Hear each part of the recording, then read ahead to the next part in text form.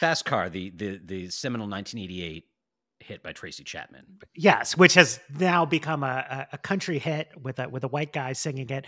I loved the politics of that moment.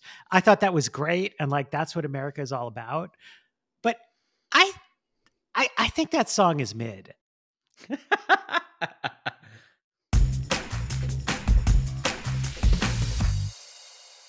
Hey everyone, you're listening to a free preview of the Politics Podcast. In this episode, Matt and I will discuss all things immigration. So first, how we reached this latest impasse over border security in Congress, then what Democrats agreed to before Republicans pulled their latest bait and switch. Paid subscribers will get to hear a more open-ended conversation about whether the deal Democrats struck was good on its own terms, and how well or poorly Democrats have played the politics of immigration in general.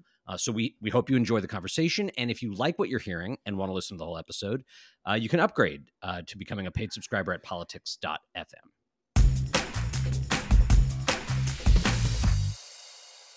Hello, and welcome to Politics, the podcast. I'm Brian Beutler. And I'm Matthew Iglesias. This week, the GOP's big border security rat fuck. Is it safe to call it that? I think it's hard to say. Is there maybe there will be a third act? Who has fucked whom is the question. But it came to an end.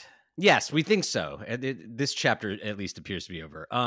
So there was an immigration deal, and then Republicans have decided, I think, to filibuster their own immigration bill. So we're going to talk about what the deal is or was. Is it a deal that Democrats should have struck? First, I want to do a real quick piece of housekeeping. We saw your notes about our mic levels in the last episode, and I just wanted to take the L on that real quickly. I screwed up, and my local audio didn't get recorded. So we had to use the group audio, and our levels weren't really well matched. But this time I clicked the right link, and so we should be good to go. It's going to be great. I apologize. Okay.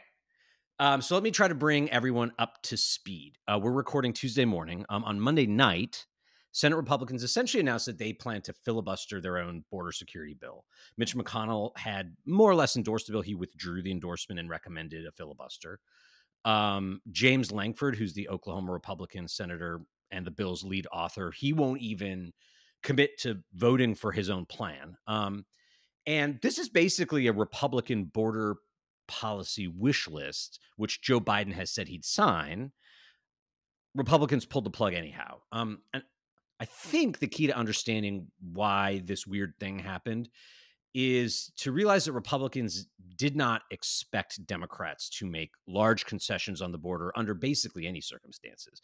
Like, they believed they could cite a quote unquote border crisis as an excuse to block any number of unrelated things. But the thing that Democrats, and Joe Biden in particular, really wanted was more aid to Ukraine. House Republicans and Donald Trump, I think they seem to just want Russia to win the war in Ukraine. But that is an unpopular position to take. So they said, you don't get Ukraine aid unless you make huge border security concessions to us. And the switcheroo that we just witnessed happened because Democrats called their bluff. They were like, fine, here you go. And Republicans were suddenly confronted with this near-term future where Ukraine would get a lot of aid, and the border would get so many new resources and reforms that it might actually become like a fairly orderly border. And so they came out against the whole thing. And so with the bill dead in the House, Senate Republicans are essentially abandoning the plan that they put together. I think it's also worth saying that this was unusually crude. I mean, back in 2010, say 2011, you and I and other people would frequently say, oh, Republicans are doing X or Y because they don't want the economy to have stimulus, because they think that will help Obama. But I mean, I've got to admit that when I was doing those takes, the takes were a little bit like, hey guys, if we read between the lines, that's what's going on here. Like, Trump has just made it the text, right? Like, don't pass this bill. It will help Joe Biden. The real solution to the border is to make the border be as chaotic as possible so I can get elected, and then we'll fix it through, it's not even clear exactly how, right? TLDR. And then most Republican Party politicians are like better at politics than that and have tried to like clean it up and raise different kinds of objections. Langford, I think, before being pressured into abandoning his own bill, the reason Langford and McConnell were supporting the bill is that they, like many Republican senators, support the Ukraine aid, right? So they like wanted to address House conservatives' holdup about this, and B, like they cared about the border security provisions and felt that they had negotiated a good deal.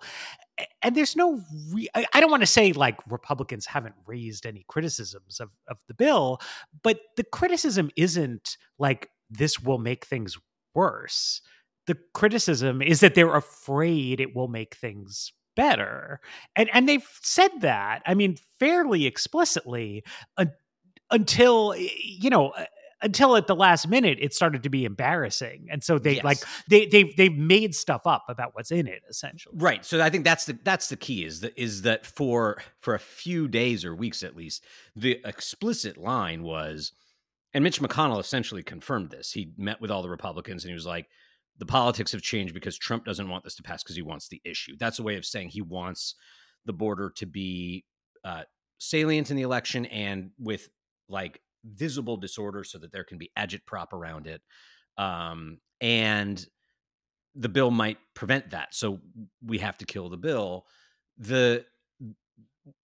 What they're doing more recently is pretending that the bill that would essentially close the border for like 9 out of 10 days or most of the month, like given how steady flows have been lately, are saying this is an open borders bill that would let thousands of asylum seekers in. So they're just lying. Let me talk about what's in the bill. I broke all my rules and I spent a lot of time on the telephone yesterday talking to people about this bill.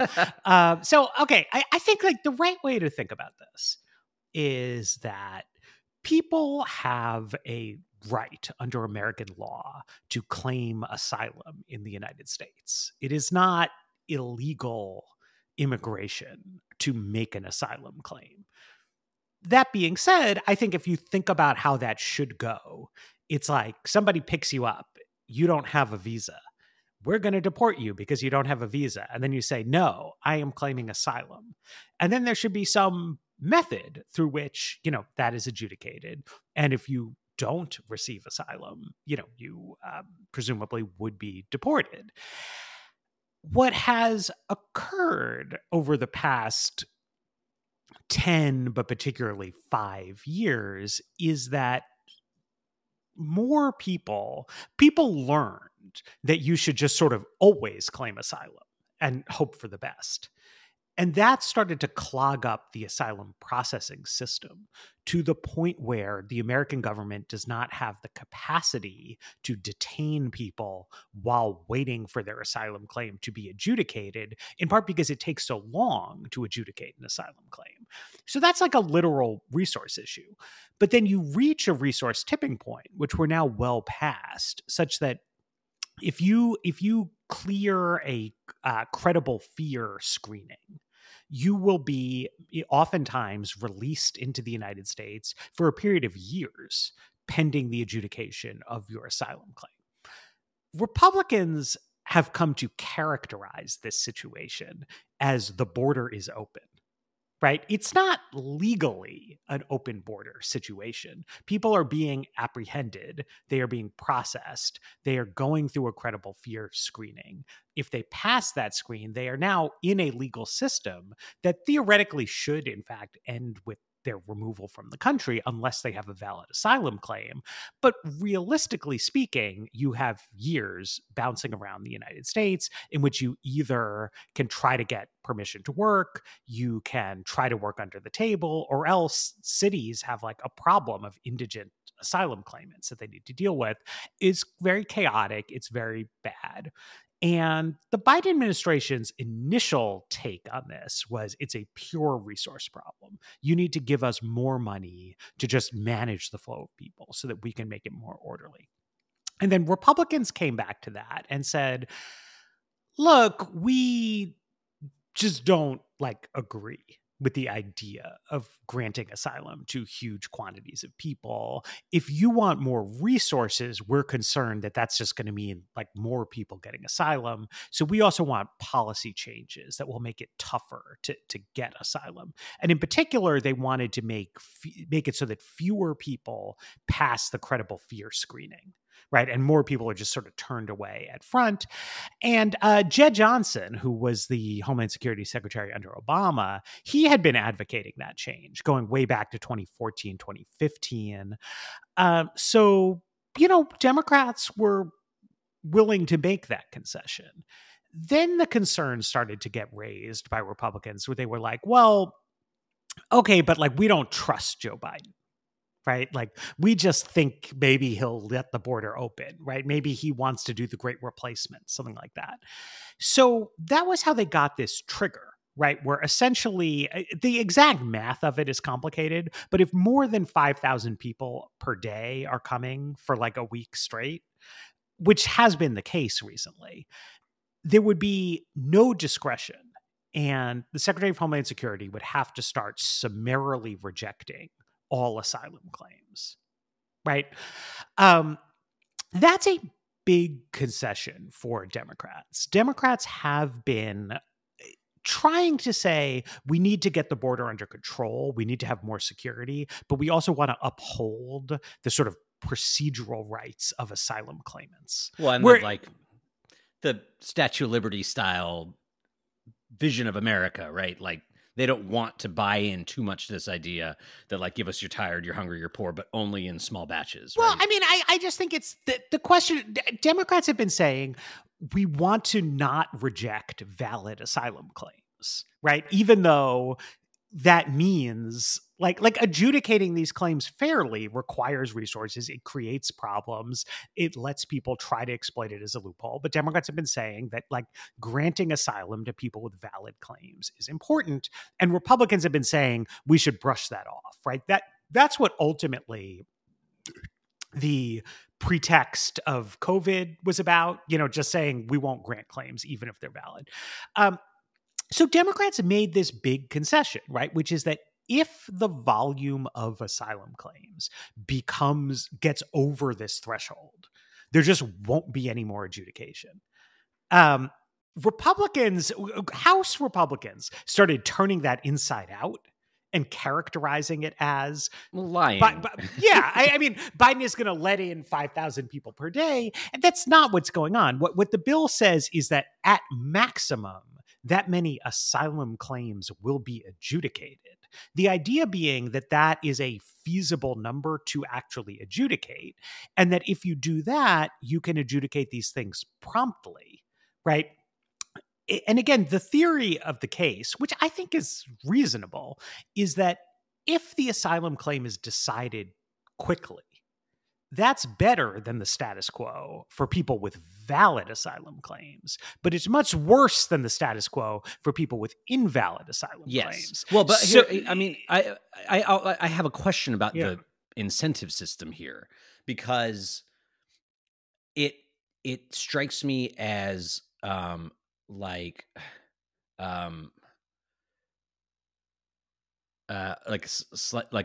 overbearing or punitive in a way, without creating a disincentive to any particular asylum seeker or somebody who intends to claim asylum. Right? Like, if you say we are going to adjudicate 0 asylum claims if there's over 5,000, like, it sounds like the sort of thing where in the community of asylum seekers, they'd say we better get our act together and keep the flows down. But that's not really how. And I mean, I want to be clear. I mean, this was right. There was like a Chris Murphy, Joe Biden vision of how we get the border under control that I think would not have included this provision. And then there was Republicans were saying, like, you need to do something. I need something that I can take back to my constituents who hate you and think you're just going to double cross us and say, like, this is my failsafe. Right? This is how, like, we stick it to Joe Biden. We can take him to court if he hasn't shut down the border. So, like, that's why that's in there. It's weird and like a crude provision, right? Because it presupposes that you can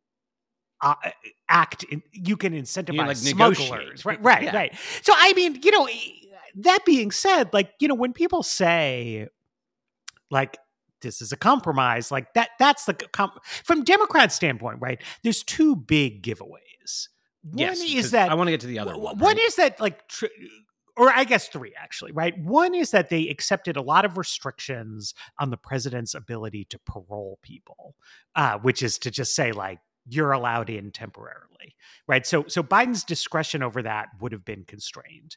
The other is that, you would have this mandatory shutdown if too many people came through. And then the other is that you would expand the expedited removal authority, which Dara Lind did a good piece for me on Slow Boring about. This really has nothing to do with the border security situation, because people who are apprehended near the border are already eligible for expedited removal.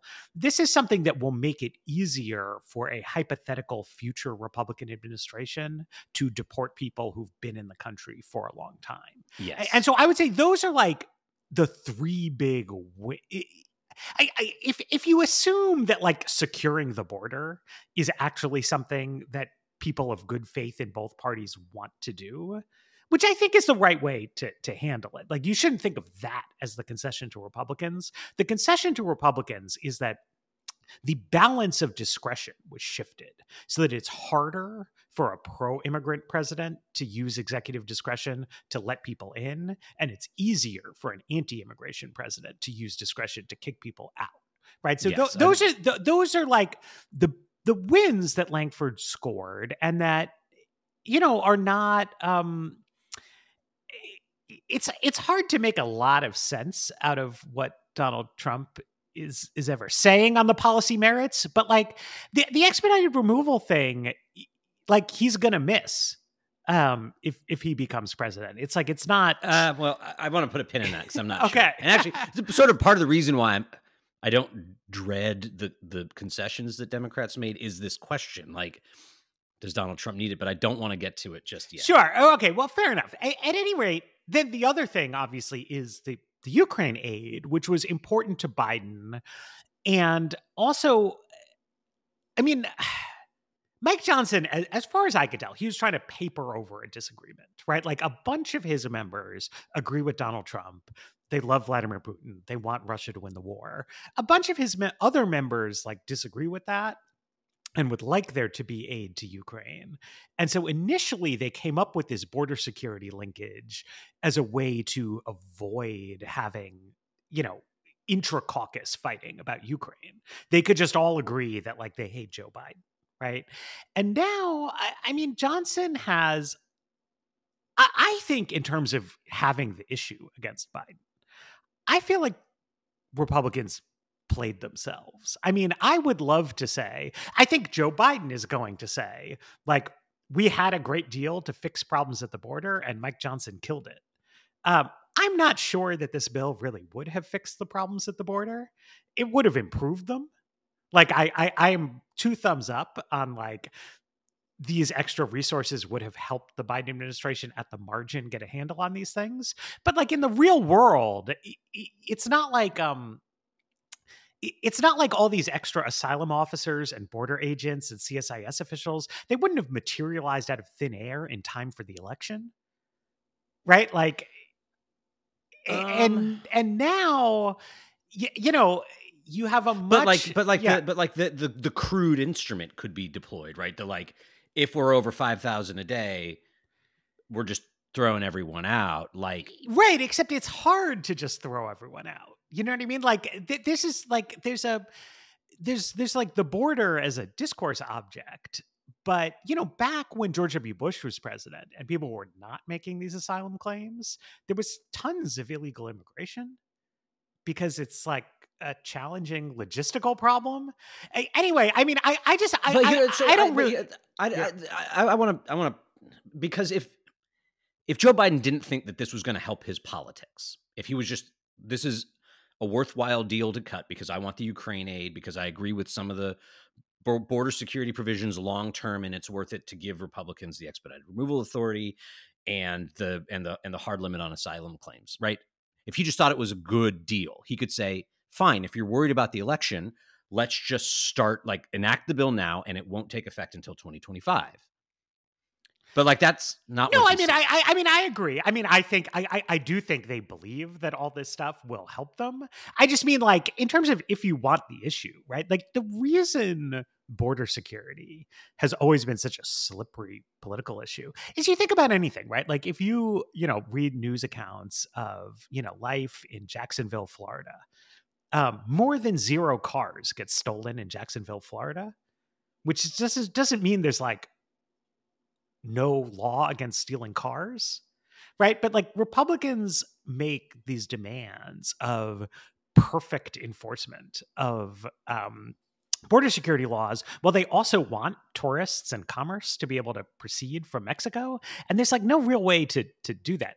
I think from Biden's perspective, the thing about this bill is that it would get him the resources he's been asking for in terms of ability to hire more people. I think that shifting the asylum claims out of the immigration courts and into USCIS so that they can dispense with them more quickly just like is a big win. That's what like Democratic mayors would like. That's what everybody would like.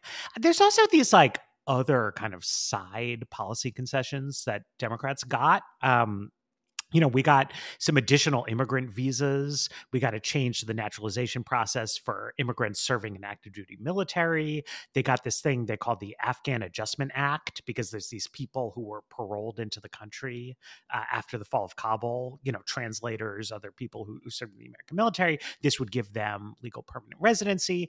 And I think the most important thing, when the White House sort of makes the case for this is that in the long run, this will preserve the asylum system by making it like function, right, in a way that it hasn't.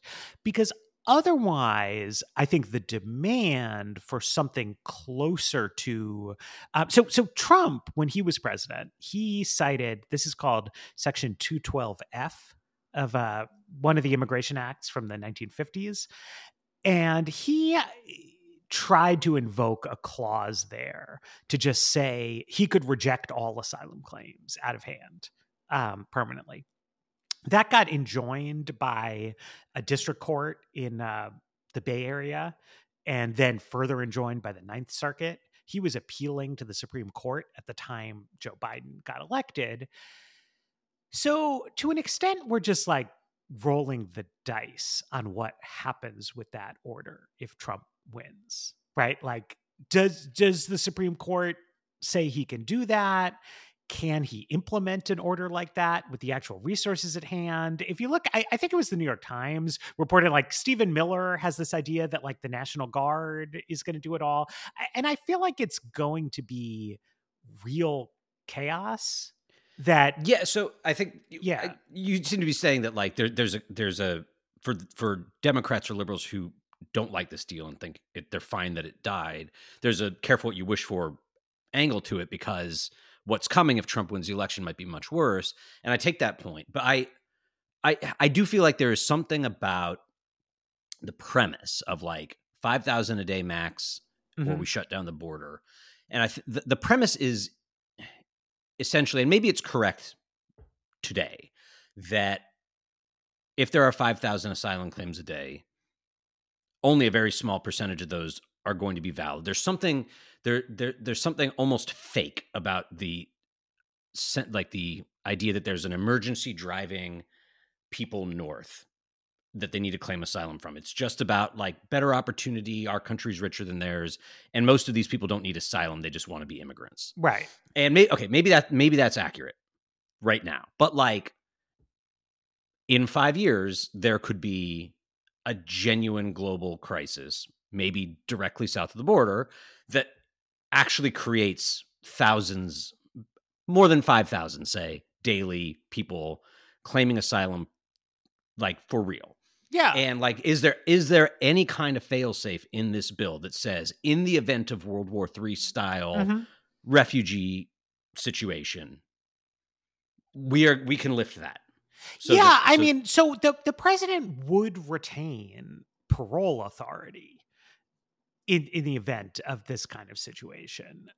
So, although it's hard to say because there's court cases in both directions, right? So there's an unresolved judicial question as to whether Trump had categorically expelled too many people, and there's another court case that's also undecided, which is about whether Biden has violated his authority by letting in too many people. I think it's the Nicaragua, Haiti, Cuba program. So, sometimes I do the like, be careful what you wish for thing when it's like, like leftists complaining about Biden on climate. This is just, I think, genuinely uncertain. There's like a number of unlitigated issues or issues where the litigation is not finalized around both presidential parole authority and presidential expulsion authority, where we don't know what the courts are going to come up with.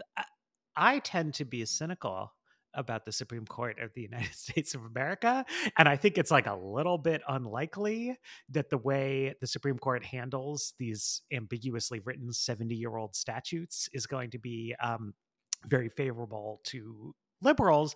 I do accept, though, that if you talk to the sort of progressive immigration advocacy community, that involves a lot of immigration lawyers in it. Like that's sort of who they are in a kind of fundamental level. They have a lot of belief in like laws and lawyering and the legal system, and they put a lot of stock in the idea that like there are important statutory checks on Donald Trump's authority in place, and they worry a lot about refusing them. I'm not sure that I have as much credence in John Roberts as they do. Yeah, well, but so I'm it's not even sure John Roberts is the issue. Maybe this is a good place to pull the paywall into effect. Okay. and continue the conversation about the, like, now we know it's in the bill, let's talk about the merits. If you're wondering whether this bill represented like a major sellout and Democrats are just owning themselves once again, or if you think maybe it's like a clever gambit and a wise set of reforms, you can go to politics.fm and upgrade your subscription and hear the rest of the conversation.